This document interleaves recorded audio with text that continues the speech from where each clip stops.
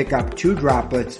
Two droplets of the Delta variant would be equivalent to hundreds of droplets on the original wild type.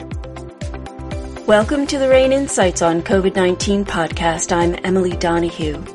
Let's listen as RANE founder David Lawrence speaks with Drs. Fred Southwick and Bill Lang for our weekly coronavirus update.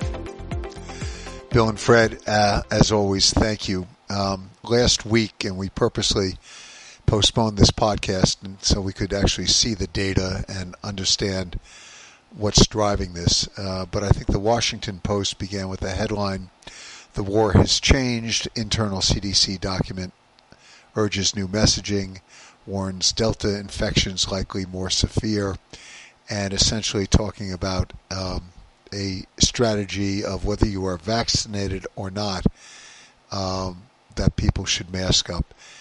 So I know there was data coming out of the Cape, Provincetown, etc.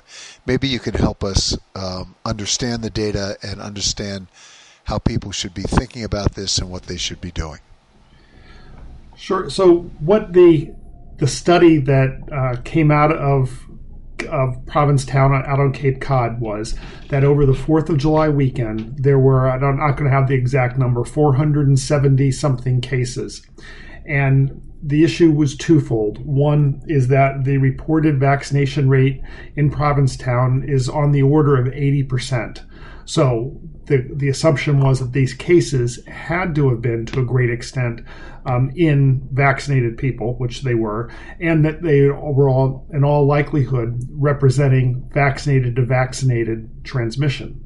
And then the other major concern was that in doing the testing of these infected people, they were finding that the cycle counts when they do the PCR, and the cycle counts is how many thresholds running through the test machine of they heat it, they evaporate it a little bit, they test it again. So they're concentrating it more and more.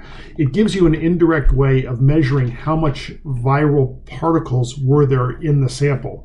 Well, they were finding that the samples of people who were vaccinated were showing or indicating as high a viral particle count as the people who were not vaccinated. So that is the key thing that scared them. And so based on that, they were saying that this one episode demonstrated that there is a high rate of transmission to vaccinated people. There is the probability of vaccinated to vaccinated transmission, and that with Delta, people who are, even if they are vaccinated, they are carrying as much virus in their nose and throat as unvaccinated people. So we need to put everyone back in masks because vaccines alone are no longer breaking the chain of transmission. So that's the logic of the whole thing. I have a couple of problems with it, and I'm not saying that the conclusion at the end that right now while COVID is so high, we need to be thinking about having people back in masks again. That conclusion may be valid. However, the logic, there are some issues with it, not saying they're wrong, but saying that we need to get the data on it. And I'll stop there for a minute and see if what I've said so far, Fred wants to comment on any of that. Yeah, sure. Bill makes a good point. The PCR, what it measures is the RNA and doesn't prove that you have live virus. However, if you do the tests in the first several days when someone is symptomatic, we know there have been comparison studies between PCR and live viral culture, and for the first 10 days, if you get a PCR positive, it's likely to be live virus. So I don't know, I can't tell from the reports when these PCRs were performed in relationship to the onset of symptoms, but I suspect it was in that 10 days. But that's the major issue. The big question and the concern of everyone is, yes, if you're vaccinated, you have a reduced risk of becoming infected at all. It's 1 in 8, 1/8 the level of infection compared to unvaccinated. But if you're one of those 8 that does become infected who was vaccinated, you are going to carry a very high concentration of virus in your nose. And based on, I believe the CT thresholds for the most part, and it will be at levels comparable to those that are unvaccinated. Therefore, even though fewer vaccinated will be infectious, those that are vaccinated can transmit the virus. And that's why they're recommending masks for those that are vaccinated. We can't guess which of the 1/8 is going to be infectious. The other 7/8 are not going to be, but there's no way to know who that is. Yeah, so that's what a lot of this is. We have to be making this assumption that the infectivity of the people who are vaccinated can still be very high. There is some counter evidence to that too, though. In a very recent study just released in the last week in Israel, looked at 1,500 healthcare workers. And in that 1,500 healthcare workers, they identified about 39 breakthrough infections. And that turned out, I didn't go through the data on that, but that turned out to be what was expected. And that 1/8 rate of getting infected, that seemed to be about right. But there was not a single secondary infection for these healthcare workers who were going home to their families. So even though they had the virus was detected, is it truly as infectious? And that's a $1 million question. We have to assume that it is, and that's the reason for CDC putting everybody in masks again. And for all the reasons that Fred went through, it is logical to assume that it is. But then we have this data like this Israeli study that's showing that, well, maybe not. And the older studies looking at PCR levels were not looking at vaccinated people. They were looking at people who had a naive immune system, as not an immune system that had already been and fairly recently been keyed to the virus. So there may be some differences, but it's not anything that we want to take a chance on. So I guess my message to people is, you do need to risk mitigate. And I'm not telling people and recommending to the patients I'm working with that they need to go back to where we were prior to vaccinations in the middle of the epidemic, the real big part of the epidemic in January of last year. But I certainly am telling people, don't start backing off on anything. And if you're going to be in a crowded location, I would think twice about not wearing a mask. Yeah, I think that's very reasonable. The beauty is that at least 50% of individuals are vaccinated, and they are not going to get seriously ill. So this is a very different situation than before the vaccine, where everybody had the potential of becoming severely ill. So it's not as bad, but it's among those that are unvaccinated, as we're hearing from many hospitals. And I can tell you our own hospital at the University of Florida, we are very close to the maximum number of hospitalizations for COVID we have ever had. So whatever's going on, it's not good. And it does appear that this Delta variant is infecting more people. And the epidemic is the curve is still going up. So it may be that in certain areas of the country where our governor forbids mandating of masks. He forbids reducing the capacity of bars and restaurants. So guess what? So now Florida, I put 2 and 2 equals 4. No mandates, no masks, no social distancing. And guess what? We represent 1 out of 5 infections in the United States. And yesterday, they hit the highest number of new cases in the history of the state. Fred, I'm just curious, do you have a sense of these people that are being hospitalized, the ratio of that's vaccinated to unvaccinated? I mean, we know that it's about 50-50 in the state, just across the board, vaccinated versus unvaccinated. But what does vaccination do to your hospitalization? Do you have any idea on that? Oh, yeah. It's 95 to 98% are unvaccinated.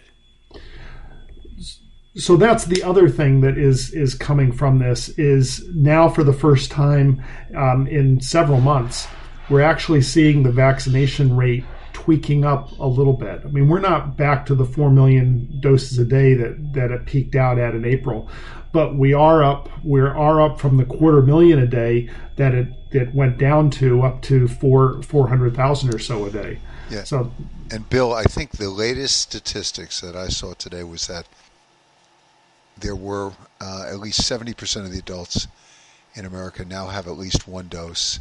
4.7 million Americans have received a shot in the past 2 weeks. And there was a large increase. Of course, you're starting from a small number in Arkansas, Louisiana, Missouri, and it looks as though at least a message is coming in. On the other hand, Fred, just to your point about Florida, I think on Friday there was a new peak single-day caseload of over 21,000 new infections. I think it was 21,700 plus. To your point, a lot of young people are coming down with this who have not been immunized. And Bill, to your point, at least as of Sunday, as I was sort of checking and listening carefully, I think that number of 95 to 98% of the hospitalizations are in fact with unvaccinated individuals. So just to put some context around that. And the one thing I did not see, and I was on a phone call with one of the major cities prior to our podcast, I haven't heard much guidance around which masks people should be wearing. And they come in all shapes, colors, and sizes. Maybe you guys could give us some guidance if people are going to be in a crowd, in an abundance of caution, out of courtesy to others, what type of mask should people be wearing? And I think our audience would be particularly interested, when traveling either on a train, buses, or on an airplane. Well, the formal mask guidance has not changed. But there has been a lot of talk that now that we got through the first part of this and the manufacturing capabilities on masks and similar have come up, that you can get N95 masks for about $1 a piece. And they can last you all day long, actually, and as we know from before, they can last in some cases if you keep it clean, possibly even cover it with a thin outer covering mask, that you can wear it for a week or so. And so the N95 masks are going to be the most effective both directions. Both if you are infected, they're going to keep you from spreading it, and if you are not infected, they're going to keep you from getting infected. The problem is that an N95 mask for many people is very difficult to wear for an entire day. And so many people do go down to the kind of the next level mask, which is either a commercial or a well-made, homemade three-layer mask. To the outer layers of a woven material, the inner layer of a non-woven material, random strand fibers. Those are the best ways to prevent. The other issue, though, is that what we're seeing with Delta is it's in theory it should be the same virus, the same dynamics as the prior. It's just the way it binds to the receptor sites in the cells. That should be the only difference. That being said, it seems to be acting much more like an aerosol in that it's not just being particles. It does transfer farther and it takes less of a dose to become infected. Those are all Bill's points are very well taken. I agree with all of them. One of the issues, the mask has to fit very tightly around the sides of your face. And many people are wearing these loose surgical masks, and you see them folding out on the sides. Those are really ineffective. And with regards to the infectiousness of this particular variant, one of the things that's come out in the cell culture data is that each individual cell is capable. The original strains were capable of, each cell would produce 100 viral particles. In the case of the Delta variant, an individual cell can produce 100,000 viral particles. So the concentrations of virus in saliva, in sputum, are likely to be 1,000 times higher than the original virus. Now think about that. So one little particle, one little droplet, could contain many more viral particles than the original virus. And that would make it much more infectious. So if you just pick up two droplets of the Delta variant would be equivalent to hundreds of droplets on the original wild type. So I think not only is there a higher affinity, but the production of virus in individual cells and in individual people in their nose are far, far higher. So there are likely to be many, many more super spreaders out there. And so if you get into a closed environment, one of these super spreaders, virtually everyone in that location will become infected. The one thing that I don't understand, and I've been trying to read and talk to others about it, is because of that huge manufacturing of viral particles in the cells, you would think that it would cause much more illness. It would cause people who are infected to become much more ill. I'm going to choose my words carefully, and that doesn't seem to be the case. Maybe a little bit, but it's not. It is, even for the unvaccinated people, it doesn't seem to be making people ill at a greater rate. It's just making many more people ill. If I'm clear on that. We have to cut away for a moment, and we will be right back. Welcome back to our conversation with Dr. Bill Lang and Dr. Fred Southwick. Bill, let me unpack that with you and Fred, okay? Because sort of the takeaways here, and I'll try to do a quick summation, which is number one, even more compelling reasons to be vaccinated. The data is clearly showing that.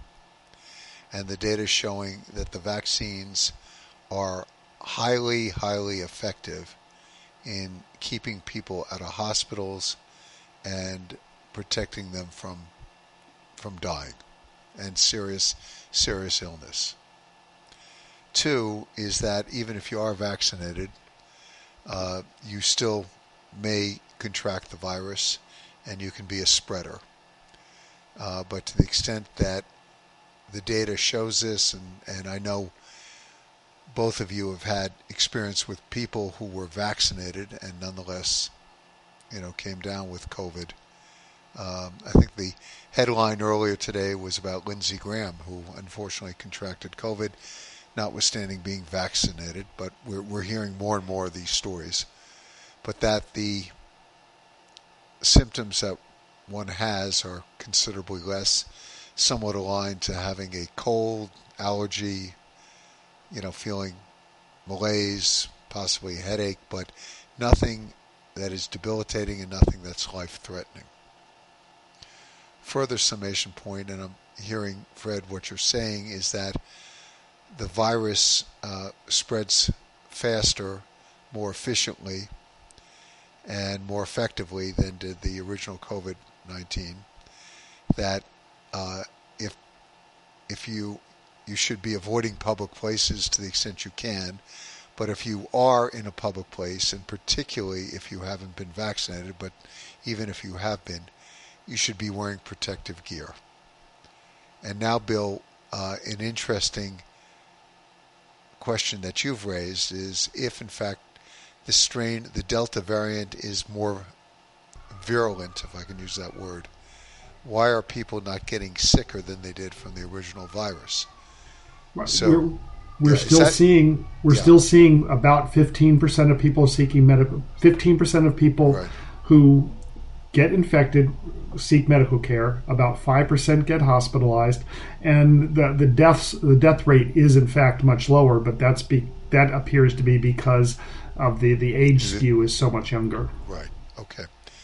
Yeah. So, one point on that, Bill, is that what we are seeing is the incubation period, the time from exposure to onset of symptoms, is shorter, 2 to 3 days versus 4 to 5 days in the previous viruses. So I think there's some element that, and illness severity, I've not seen a formal study yet. I can tell you, our hospitalists, I just had a meeting with them today at noon, are reporting that some of the younger patients are really getting sick very, very fast and going from needing hardly any oxygen to being on a respirator within 24 hours. So I think the jury's out on whether or not it's more severe. And I agree with you. If there are higher viral content in the host, it's highly likely that the disease will be more severe. So I would predict that when the formal studies come out, that the Delta will prove to be causing more severe disease. And Fred, can I ask a question just in the interest of a public service message? With the young people that you see coming down with this and very quickly, going on a ventilator, are these people, obviously these are not vaccinated individuals, is that right? Yeah, they're all unvaccinated. Okay. Everyone is unvaccinated. And did they have pre-existing, to the extent you know? No, they haven't. And the other concern that I think people need to know is what we're seeing in the younger, and I also saw this in the India patients, because the virus is infecting, more heavily infecting your vascular endothelial cells, the cells that line your vessels.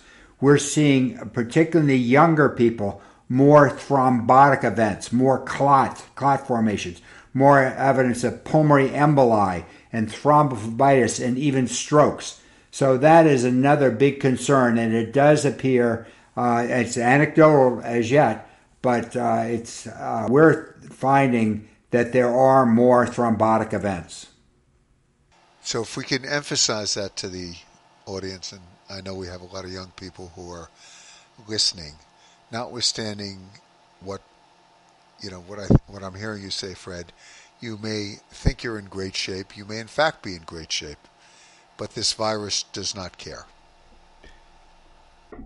One of the big things that concerns me, though, with all this is that this emphasis has been on everybody's got to go back in masks, including people who are immunized. And so the message that a lot of younger people are hearing is, well, if I've got to wear a mask, why do I even need to bother getting vaccinated? That's exactly the wrong message. That's why this whole focus on what's happening with immunized people, I think, is messing up the message somewhat. What we really need to be focused on is that people who are not vaccinated are at higher risk. They're at higher risk of disease, of getting infected. They may be at higher risk of worse disease based on what Fred is seeing in the hospitals there. And it's consistent with the number of hospitalizations that we're seeing. But this can all be prevented with vaccination. All right, a great takeaway. I wanted to ask one more question, which is coming up. Long-term effects.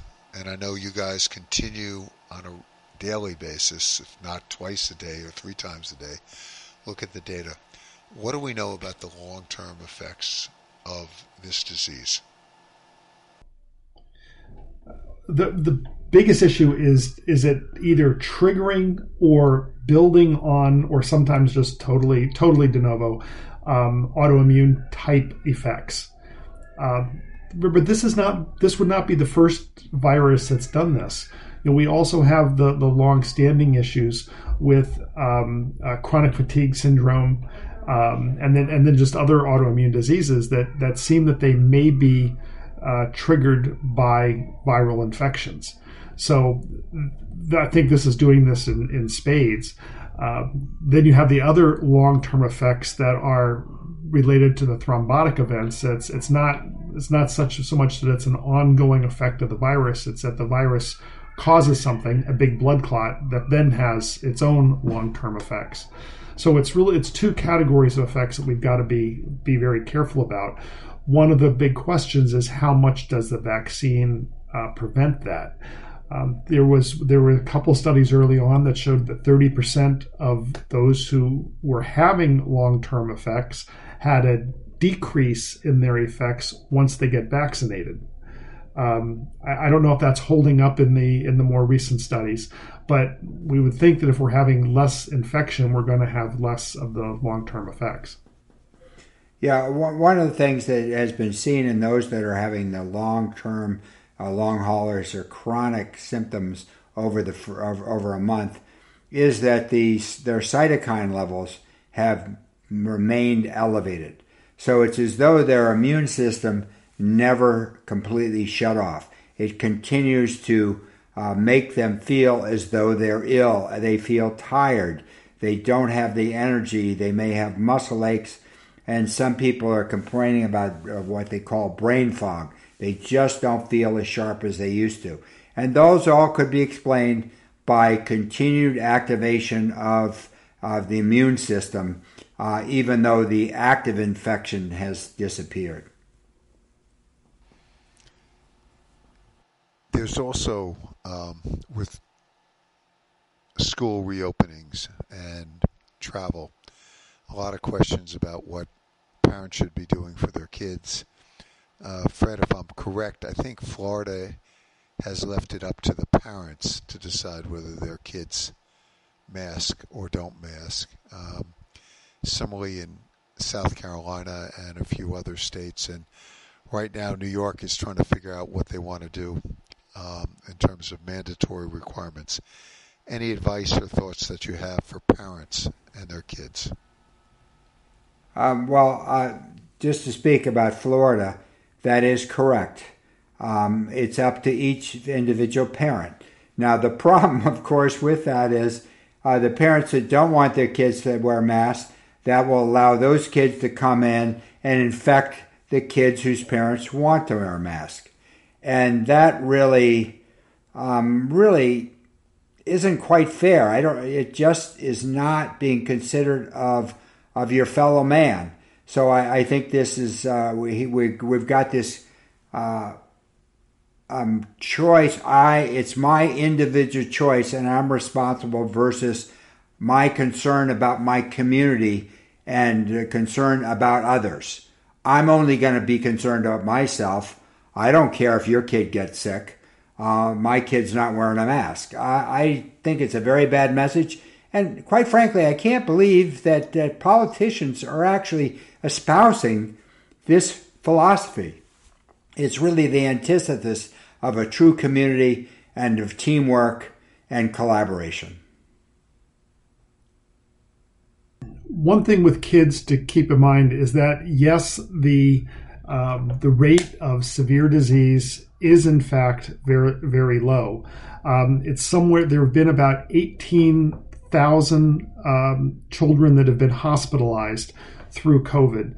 And of those 18,000, it's about 60% of those do not have significant risk factors. Yes, 40% do, but about 60% do not. So this is about a 0.45% infection rate. So that end up being hospitalized. That's about 1/10 of what you see in adults. So that's good. So that means that kids are at lower risk of significant infection. Even kids that do not have any risk factors have a risk of being hospitalized for this. But it is much, much lower than adults. Right. Just one thing, David. I can tell you our pediatric group now is seeing more and more people under age 15 that are being hospitalized for COVID during this surge, and they are very sick. So I think the rules are changing a little bit, and we should be a little bit more cautious about saying, "Oh, well, kids will all be fine." It's looking like some of them aren't going to be so fine with the Delta variant. Yeah, and to be clear, what the statistics that I just gave you was based on from the beginning of the epidemic. So is Delta different for the kids? Big question that we don't have formal answers for yet. Just as a bit of preview for Friday's podcast with Fred and Bill, We definitely want to get into the question of vaccinations for children under 15 and what the Delta variant is telling us. Secondly, for those people who may have just received the Johnson & Johnson vaccine, should they be doing anything at this point? And very much the topic of, will there be a third vaccine, and if so, when, and sort of what people should be doing in the interim to deal with the Delta variant. But those are going to be the important topics. And Fred, just to your point, and I try to listen to all sides, so hopefully nobody will judge my politics. I wish this were just about medical science, but it's not. There is something within the DNA of this country in different groups, and with people who are actually otherwise highly intelligent and informed and otherwise might make great decisions in their life. There is just something about that where people react when the government tells them they have to do something. And it's a very interesting dynamic. I'm still trying to understand it. But there's a visceral response. So unfortunately, many of the conversations and many of the policies we're discussing, you have leaders who are trying to balance their electoral concerns and a philosophy within their respective states or within something more broad about freedom of choice and freedom from government, what's referred to as government interference in their lives. So unfortunately, that's part and parcel of what we're dealing with now. David, those are well taken points, and I do agree. Yeah. It's a challenge. The same problems are having in France right now. So we're not alone. The protests and social media is feeding this, and maybe some external influences who are pushing out a variety of false messages. And I will just say one thing I have noted that I think we're finally doing better is we're pushing out better messengers around this, people that certain groups can relate to. And I think you both of you had made it a point, and I want to end on this, is that the ability to have a conversation with someone that people trust is critical here. And so hopefully that is occurring, whether it's a member of one's house of worship, their physician, if they have one, which is a big issue, representatives from their community, teachers, whatever. But I think finally, there is more of an organized and concerted effort, not just around the message, but around getting the right messengers out there. So more to come. So I want to thank Fred, Bill, once again for your time, your great insights, and I look forward to later this week. Thank you, David. Thank you, David. Thanks, Bill and Fred, profound thanks as always. Okay, bye. Okay, bye-bye. Dr. Bill Lang is an expert in public health responses to biological incidents, including pandemics. Dr. Fred Southwick is an infectious disease specialist at the University of Florida College of Medicine. Both doctors are part of the RANE Expert Network. Individuals and organizations turn to RANE for risk intelligence that cuts through the hype to focus on what they need to know, what to expect, and what to do. Sign up for our coronavirus solution and get critical information on the COVID-19 pandemic delivered daily. Visit us at ranenetwork.com. That's RANE network.com. I'm Emily Donahue. Thanks for listening.